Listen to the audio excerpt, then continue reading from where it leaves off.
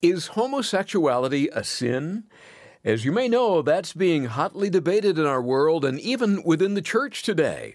Here's Pastor Ed Taylor. Now, the main response almost always in the context of a relationship with God is that when the sin of homosexuality is mentioned, automatically there's a response that says it's not a sin and God is okay with it. And God created me that way, therefore He's okay with it.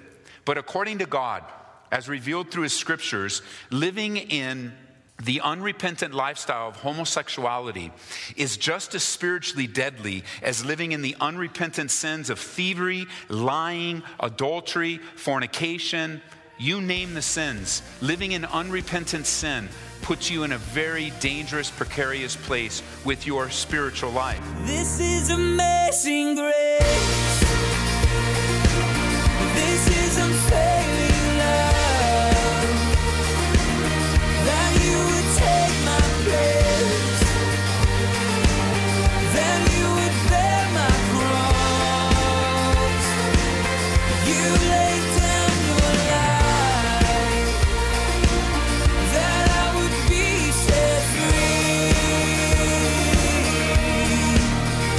Oh, Jesus, I sing for all that you've done for me.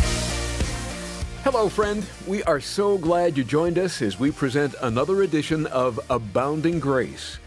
As we continue through 1 Samuel, we're going to pause to address a very relevant issue springing from 1 Samuel 18. Some have looked at David and Jonathan's relationship and drawn the conclusion that they were homosexuals, and thus God approves of it. But is that a fair rendering of the text? Today, and for the rest of this week, Pastor Ed Taylor will set out to answer that. Not based on his own feelings on the matter or the cultural norms, but rather on the authoritative Word of God. 1 Samuel chapter 18 is one of the places that we will be in our Bible study today. Again, the Bible study is entitled, David and Jonathan Were Not Homosexuals. Here in 1 Samuel chapter 18, it's very important for us to pause from our regular verse-by-verse and chapter-by-chapter study through 1 Samuel and ask a very important question that is being asked throughout our culture and society today. And the question is this: does God approve of homosexuality? In particular, due to the text, we could also ask the question, were David and Jonathan homosexuals? And some might think, what does that have to do with our Bible study in 1 Samuel, where the Bible has much to say about our life and relationships, both with one another and with Him? And it's very unfortunate that this portion of the Bible, as well as some other verses later on in chapter 20, as well as in 2 Samuel chapter 1, have been misused and twisted and used as false pieces of evidence that indeed God does approve of homosexuality. And while our culture is changing all around us, we can stand fast upon the unchanging Word of God and gain the truth from God, not bring truth to God. Now, again, before we get into the depth of our Bible study tonight, let's cover a few things just at the outset. Number one, this is an adult-themed Bible study. So if you have small kids in the sanctuary, you'll want to use our children's ministry. Secondly, the topic of sin is not a popular one today. It's not a popular one to focus upon, especially when it touches close to home, especially when it touches close to people that we care about, people that we work with, people that we love, people that are in our family. It will be uncomfortable for some to hear the things that the Bible has to say. And thirdly, if you're caught up in sexual sin of any kind, God loves you, and He sent His Son Jesus Christ to die for you. There is not one sexual sin that is brought up above another. They all have the same penalty. And as a pastor and as a man, I don't judge you. I don't condemn you. I love you. And I care for you. Enough to take Bible in hand and turn its pages and give you not only the crux of what's being taught, but the context and the understanding. So you can take what you believe and you can take what you've been told and you can compare it to the Scriptures. God rescued me from a horrific past life of sin. That without the power and the grace of God, I wouldn't be standing here before you. While my life did not navigate through the homosexual lifestyle, I was involved in enough sins that would bring the judgment of God upon my life should I have died in those sins. So in many cases, I'm no different than you. In many ways, my life is no better than you. And as we talk about these things, lest there be some kind of resistance, hey, if it wasn't for the grace of God, and if someone that was a friend of mine didn't tell me the truth, I'd be in the same condition as I was, living against God, not wanting anything to do with God, except if you would have asked me, I would have told you I was a Christian. My life would have said otherwise, but I would have told you that I was a Christian, that I didn't really have anything against God. The Bible says this: God did not send his Son into the world to condemn the world, but that the world through him might be saved. That's the purpose of Jesus Christ. The words that I share with you today are not hate speech. They're not words of bigotry. Those are false accusations. These are words of truth. Jesus didn't come to condemn you. And yet when we talk about subjects, what happens inside of you, and this is about any sin, friend, what happens inside of you, if there's any softness to your heart still left, which many do have, there is a condemnation that you feel. There is a weight that you carry. The consequences of sin are heavy. They're hard. They're difficult. Do you know what the Bible says? The Bible says that the wages of sin is death. You carry around in your behavior contrary to God's heart for you, you carry around a death sentence. That's hard to do. And at times you'll be so heavy you'll point the finger at other people and accuse them of hating you or of speaking words of bigotry, and it's not true. It's simply not true. And I ask you to consider what the Bible has to say on this topic. I consider you to receive the words and stick with me all the way to the end. You see, when I mention the sin of homosexuality, I'm sure to get all sorts of responses. Some will be very angry and say it's an alternative, acceptable lifestyle. Others will answer, I was born that way and I don't have a choice. Now, the main response almost always in the context of a relationship with God is that when the sin of homosexuality is mentioned, automatically there's a response that says it's not a sin and God is okay with it. And God created me that way, therefore he's okay with it. But according to God, as revealed through his scriptures, living in the unrepentant lifestyle of homosexuality is just as spiritually deadly as living in the unrepentant sins of thievery, lying, adultery, fornication. You name the sins. Living in unrepentant sin puts you in a very dangerous, precarious place with your spiritual life. You see, the sin of homosexuality isn't new. Sexual sin isn't new. There's sexual sin of those that are listening to me right now. The sin of fornication, which is sexual sin outside of marriage. The sin of adultery, which is sexual sin with someone outside of your marriage. Sexual sin isn't new. It's been with us from the beginning of time. It was especially rampant in the ancient world. The Roman Empire, the world that Jesus came and taught the truth to and gave love and came with the message of hope and peace, was rampant. The Roman Empire was filled with sexual sin. Yet what's different about it today is that many Christians think it should be accepted as an alternative lifestyle and is no longer in the categories of sin. You have to understand, the church in Corinth, the city of Corinth, which was a real city not unlike Denver or Aurora or Los Angeles or Las Vegas or any city for that matter, was filled with sexual sin, filled with homosexual sin, filled with homosexual prostitution as well as heterosexual prostitution. And it was in that city that the gospel came with such great power that men and women turned away from their past sinful behavior, their past sexual sin behavior, their past any sinful behavior. And the Bible will say, as we'll see in a moment, and such were some of you. It was their past.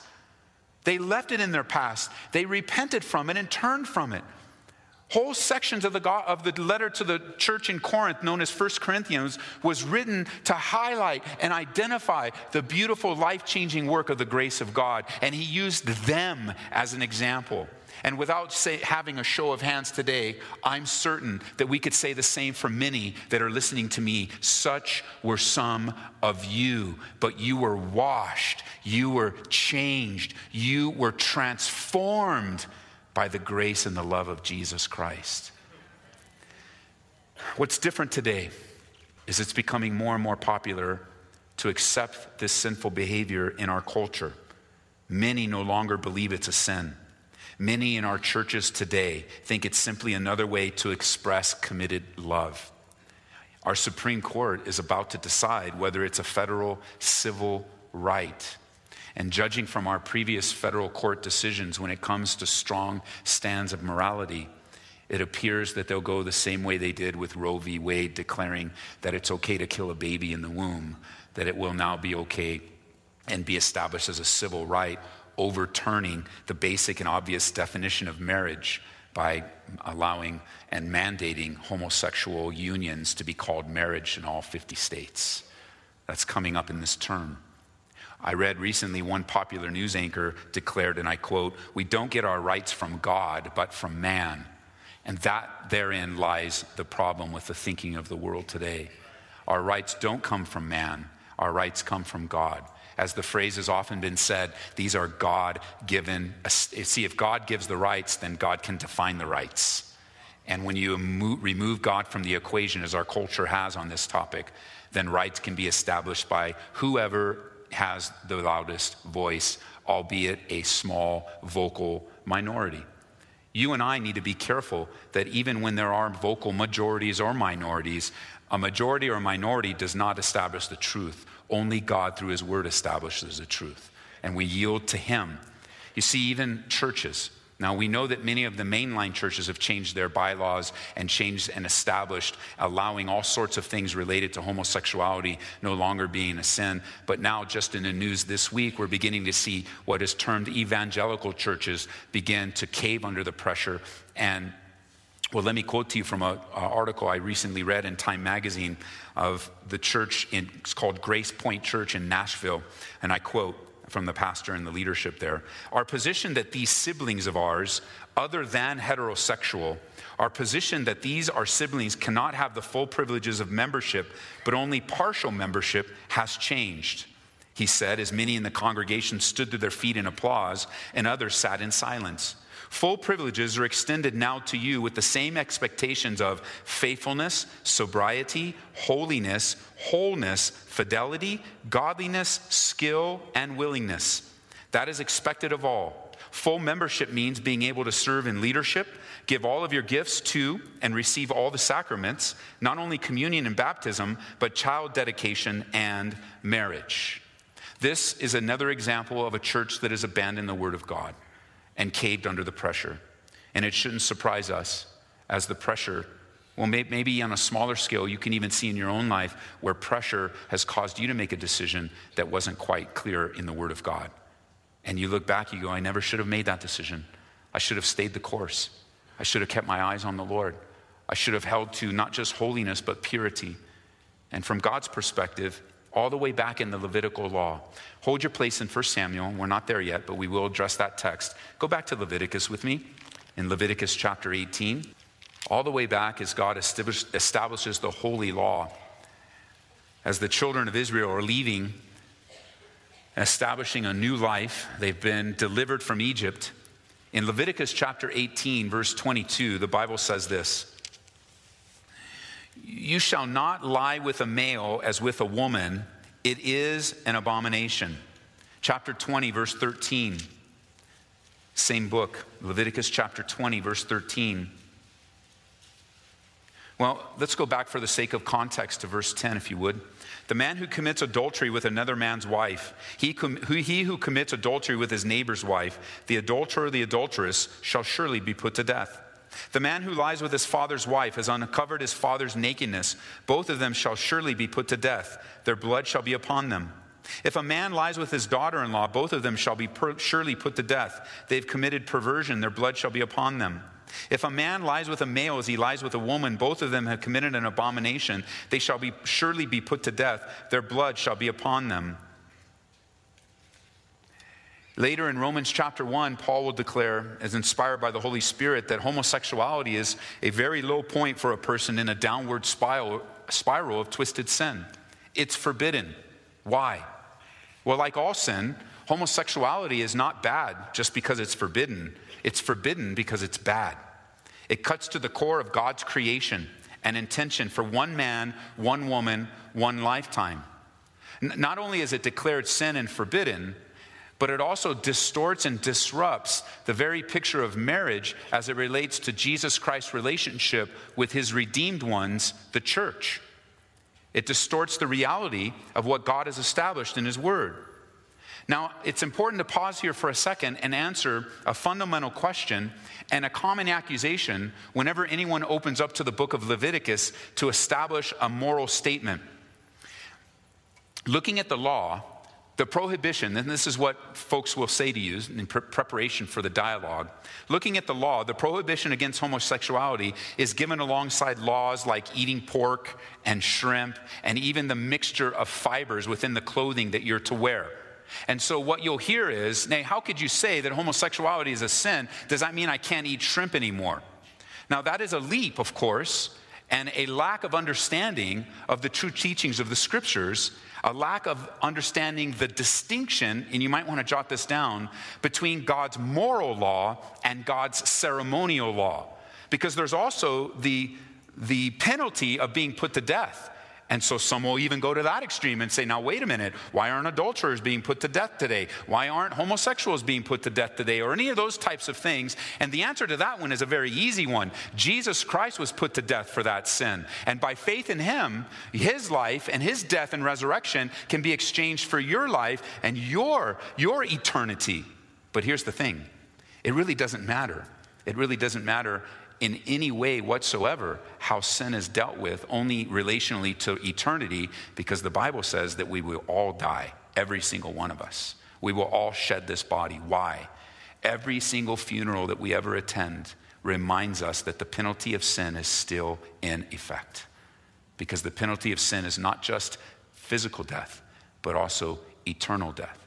And so in relationship to the penalty has now been taken by Jesus Christ. And God graciously is waiting for you to repent of sin and submit yourself to the God who created you. But secondly, we need to understand the distinction between the ceremonial law as well as God's moral law. Ceremonial law is temporary. God's moral law is unchanging. God's moral law because it's tied to his character. Now, the Metropolitan Church of Christ is a church that is dedicated primarily to those in the homosexual lifestyle. And from their own writings, I quote, "Christians today do not follow the rules and the rituals described in Leviticus, but some ignore its definitions of their own uncleanness while quoting Leviticus to condemn homosexuals." Number one, we don't use the scriptures to condemn homosexuals. I made that clear in the beginning. I use the scriptures as a mirror reflective upon your life. I don't condemn you, and neither does Jesus. So again, as the topic is being defined by those that are defensive, they begin to lay things, and I'll just correct things as we go along for the sake of those that are listening in very intently. We don't condemn you. Such abuse of Scripture, it's not an abuse of Scripture, distorts the Old Testament meaning and denies a New Testament message. "You shall not lie with a male as one lies with a female is abomination." These words occur solely in the holiness code of Leviticus, a ritual manual for Israel's priests. Their meaning can only be fully appreciated in the historical, cultural context of the ancient Hebrew people. Israel is in a unique place as the chosen people of the one God and was to avoid the practices of other peoples and gods. It's interesting, as you read this carefully, that you see that there is a moral stance being taken. It just is a moral stance just a little bit outside of the current behavior. Because as they write this, they say, well, look, you're misusing Leviticus and you're distorting it. And it was for the Hebrew people to stay holy and pure and avoid the practices and the peoples of false gods. To which I would say, yes. God's heart has always been for a people to himself. The priests only acted as representatives, representing God to the people and people to God. They weren't a class of people in and of themselves that didn't live by the same standards of everyone else. I go on. The rituals and the rules, continue quoting, the rituals and the rules found in the Old Testament were given to preserve the distinctive characteristics of the religion and the culture of Israel. That's partially true. They were also given to reflect the holiness and the purity of a righteous God. But as stated in Galatians chapter 3, Christians are no longer bound by these Jewish laws, but by faith in, as we live in Jesus Christ, not in Leviticus. To be sure, ethical concerns apply to all cultures. Yes.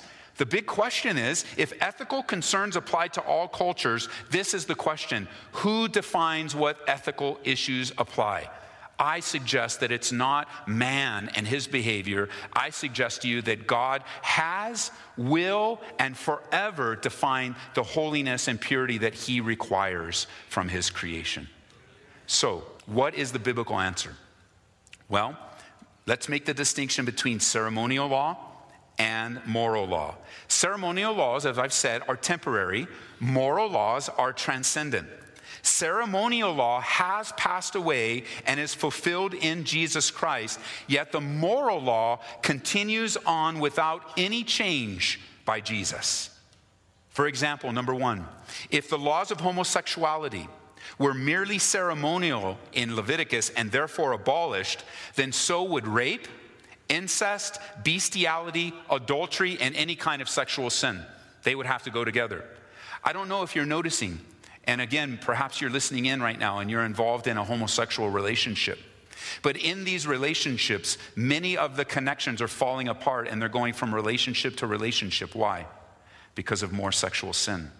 There is a lack of fidelity even within. Now, what is the cause of many divorce today among married couples? A lack of fidelity in the realm of sexual sin. And the same thing is happening within. If sexual sin didn't apply to a certain class of relationship, then you would find that not only being rampant in relationships in these homosexual connections, but you would also just say, well, they just bypass it since there's no law against it. There's no need to worry about if you go out and be with this person and that person and that person. There's no monogamy within it. Why? Because there are lines being drawn outside of the scriptures that still apply in any type of relationship. Whenever trust is broken, that trust is established by God defining what trust really is. And I suggest to you that the rampant decay in our culture is an abandonment of the Word of God.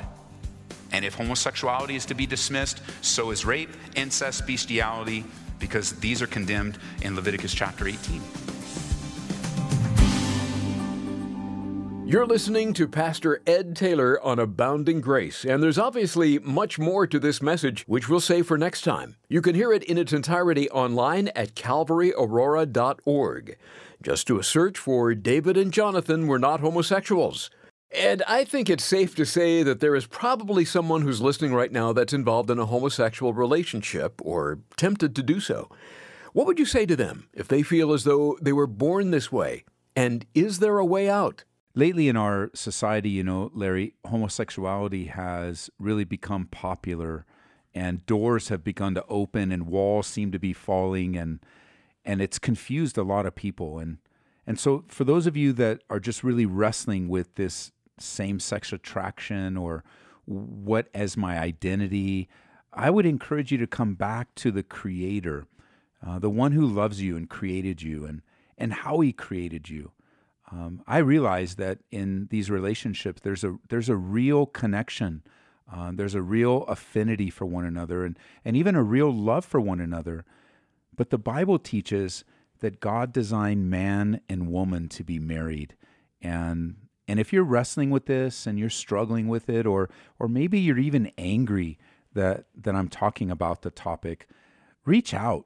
Call us here. We'd love to serve you and minister to you. And I don't stand in judgment on you of where you are in life right now, and I don't stand in judgment on you because you're confused right now and you're not sure who to talk to. I know that in all the voices that are out there, don't diminish and don't exclude the voice of God. Don't exclude. I know there's a lot of people that want to help you and want to explain things to you. And as you're looking for explanations and as you're looking and listening for voices to help you through this, please don't exclude the voice of God. Find a Calvary near you and call the pastoral team there. Call us here in Aurora from anywhere in the country. We'd love to serve you and pray with you and encourage you. And there is a way out to the will of God for your life. He loves you, and He proved that love on the cross. And His own Son died and rose again so that you and I might be delivered, not just from this sin, but from all sin. So please do that. And just know that we love you, and we know that the Bible is true, and we know that as the Bible reveals to us His order and His desire for us, that's where we want to lead you and guide you. Thanks, Ed. Abounding Grace is made possible through the support of our listeners.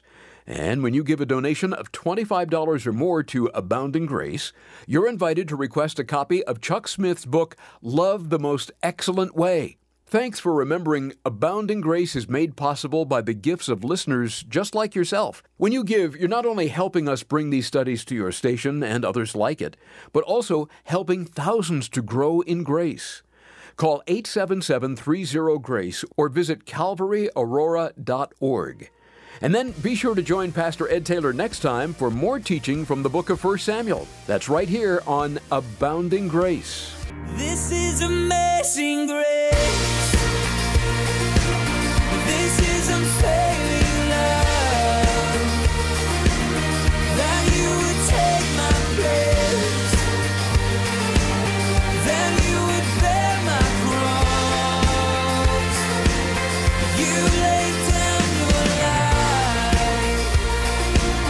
That I would be set free. Oh, Jesus, I sing for all that you've done for me. Abounding Grace is brought to you by Calvary Chapel, Aurora.